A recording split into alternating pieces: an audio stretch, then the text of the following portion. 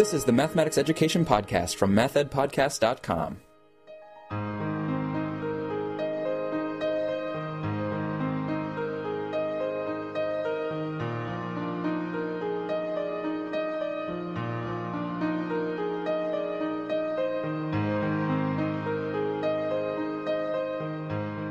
Welcome to the Math Ed Podcast. My name is Sam Otten from the University of Missouri in the United States. And with me is Dr. Stanislav Shukailov, who's an associate professor in the Department of Mathematics at the University of Munster.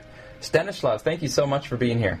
Thank you for the possibility to speak to the US researchers and to explain my research ideas.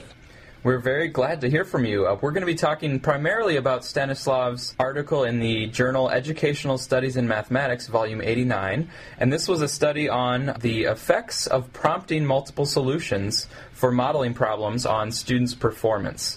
So that's going to be the article that we're focusing on. But before that, I want to get a little bit of some German insight into where your math education career began. So where did you do your graduate studies and who did you work with? I did my graduate studies at the University of Kassel in Germany, and my supervisors were Rudolf Messner and Werner Blum. Rudolf Messner is an educational scientist and Werner Blum is a mathematics educator in Kassel. The main research questions of my dissertation was what difficulties could students have while solving modeling or real-world problems, what strategies they use to overcome these difficulties, and how do the results of the study can be used for teaching mathematics. Oh, great. So you have this interest in modeling problems, and then in the study that was published in Educational Studies in Mathematics, you really focused on multiple solutions in the context of modeling problems, but you really gave a lot of attention to students being asked to give multiple solutions or a single solution path. So what was it that motivated you to really focus on multiple solutions? My doctoral dissertation was written in the framework of DISM project, and we explored there the learning environments for teaching modeling problems. And it was a cooperation project between mathematics educator, educational science, and educational psychologists, and we have thought that it's very difficult to promote students to solve modeling problems. So there were different factors that motivated me to study multiple solutions. First, solving real-world problems is important for students' current and future life, and students from all over the world have difficulties if they solve such problems. This demonstrated, for example, the PISA studies, which focus on solving real-world problems. Thus, it's important to develop and to test instructions that can improve modeling competency. Second, we don't know much about the instructional settings which can promote students' learning of the mathematics.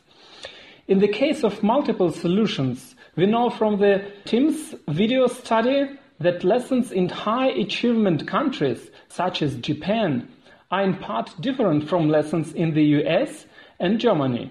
Japanese teachers demand students not simply to solve the problem, but also to find as much solutions as possible. They reward then those students who could find the most solutions.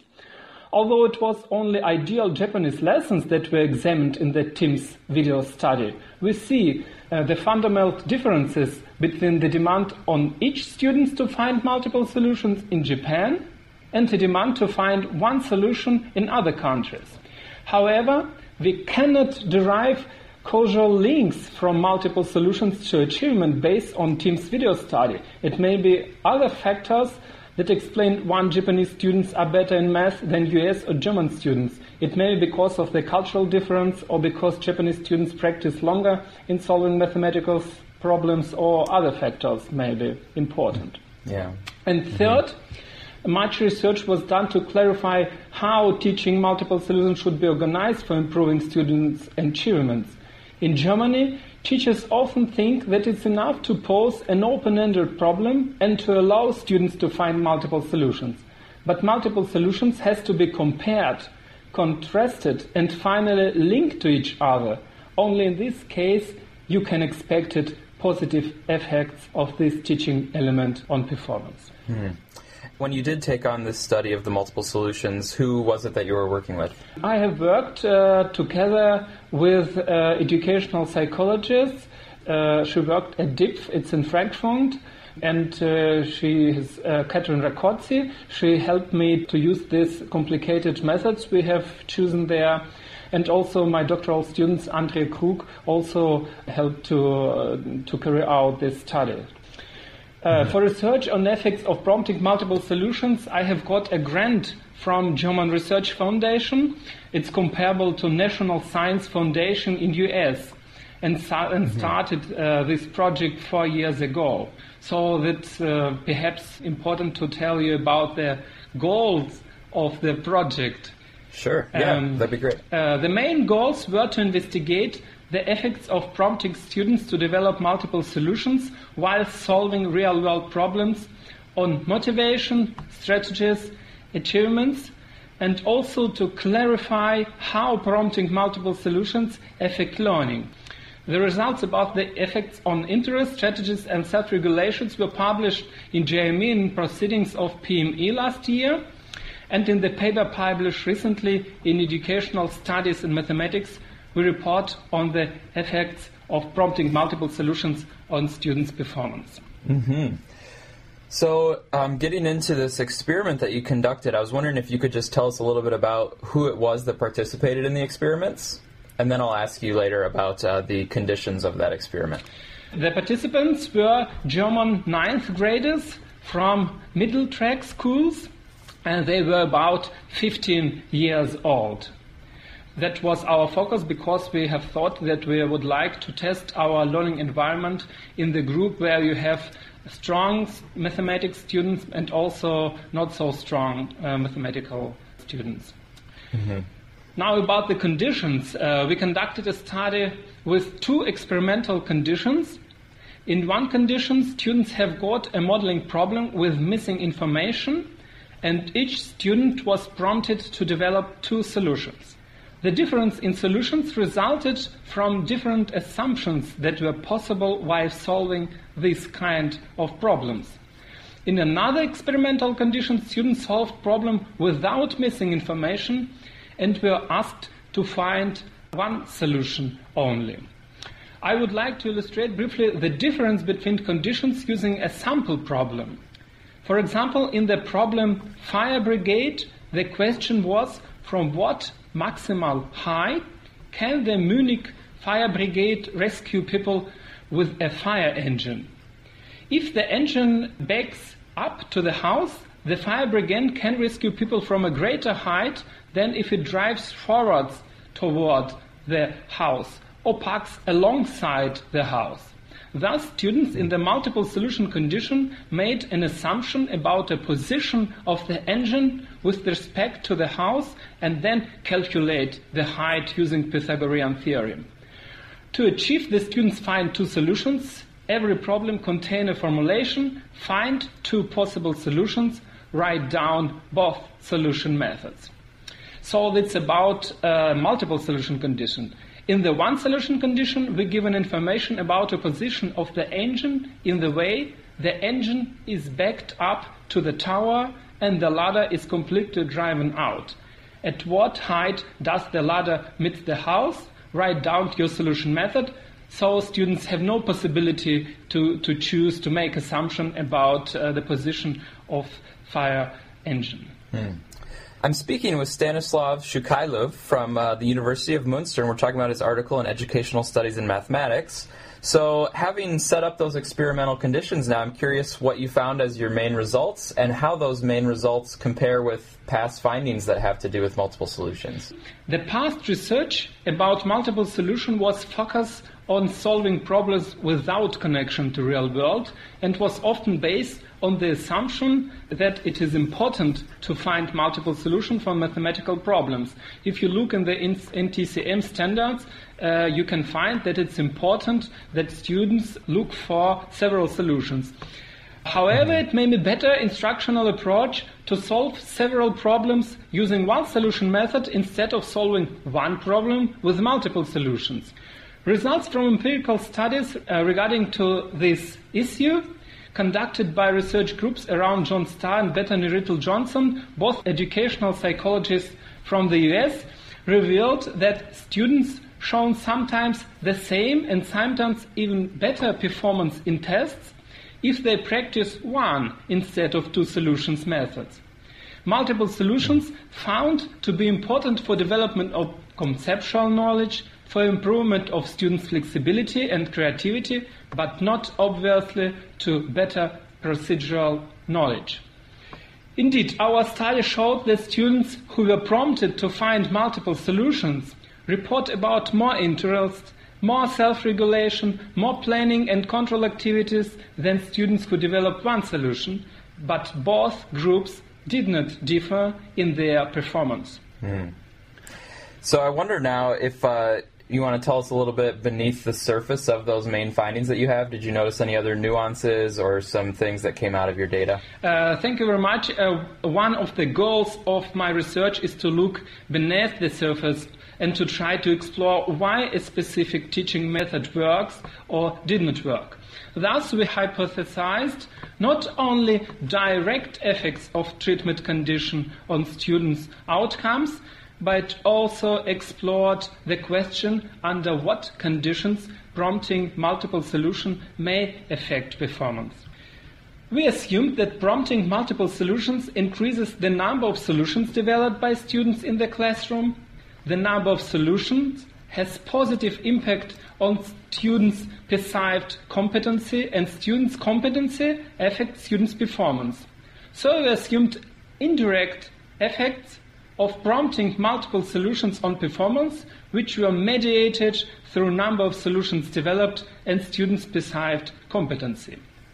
This assumption was confirmed in our study and revealed classroom conditions which teachers have to be paid attention if they practice this teaching method.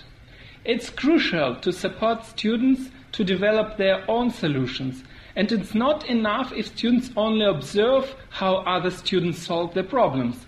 Every student in the classroom had worked on problems and developed his own solutions before solutions are discussed in the classroom.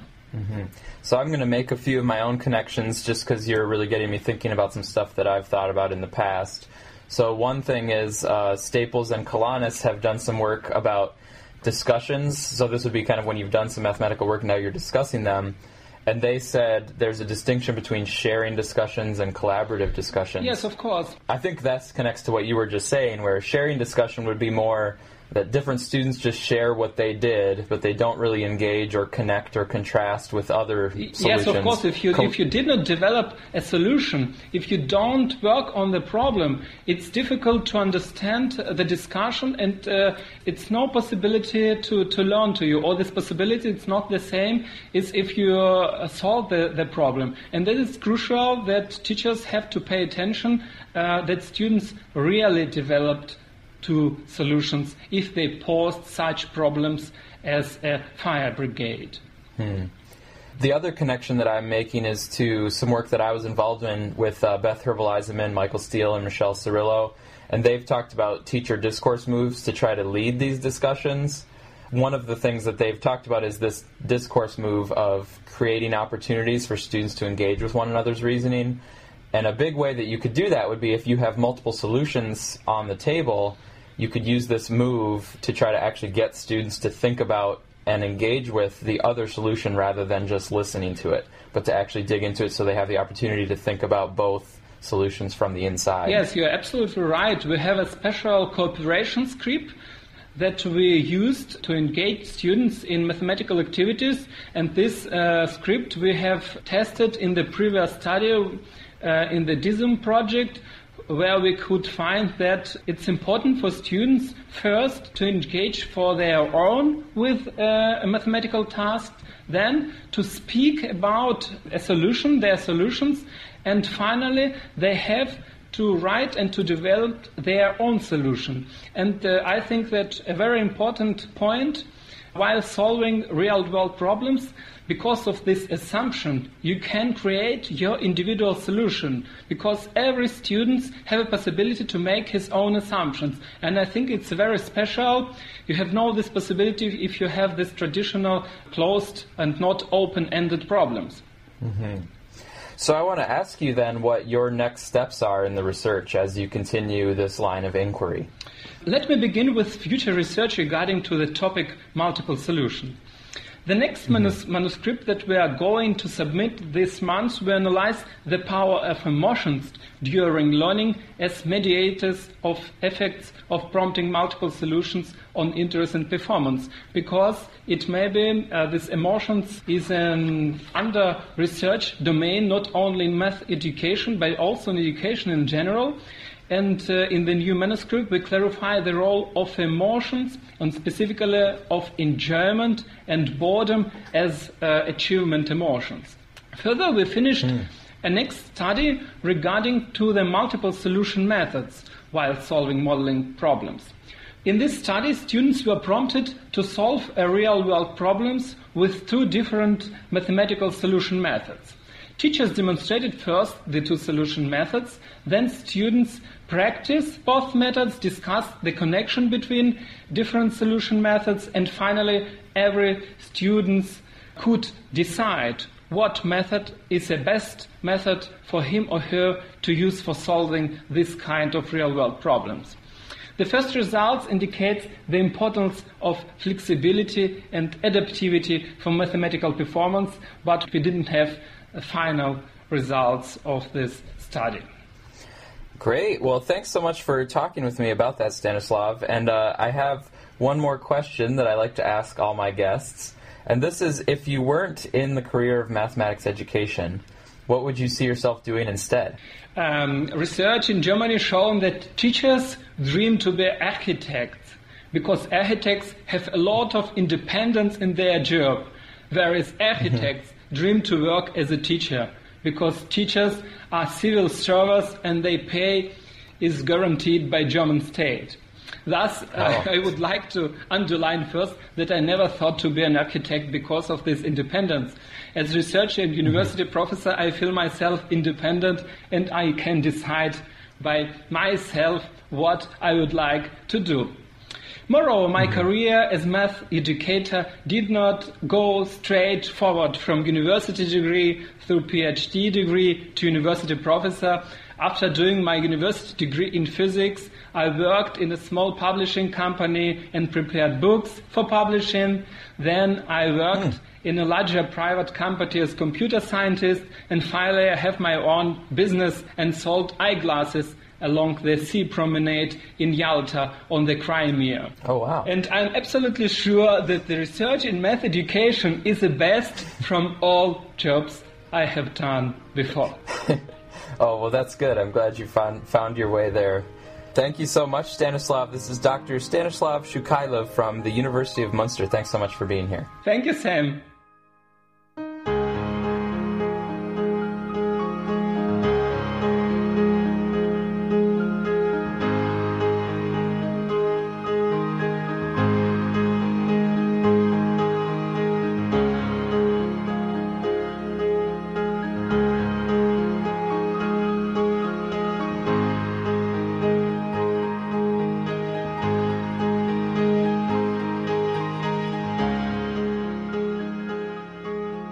Thank you for listening to this episode of the MathEd Podcast. If you'd like to support the podcast financially, please use the PayPal donation button at mathedpodcast.com.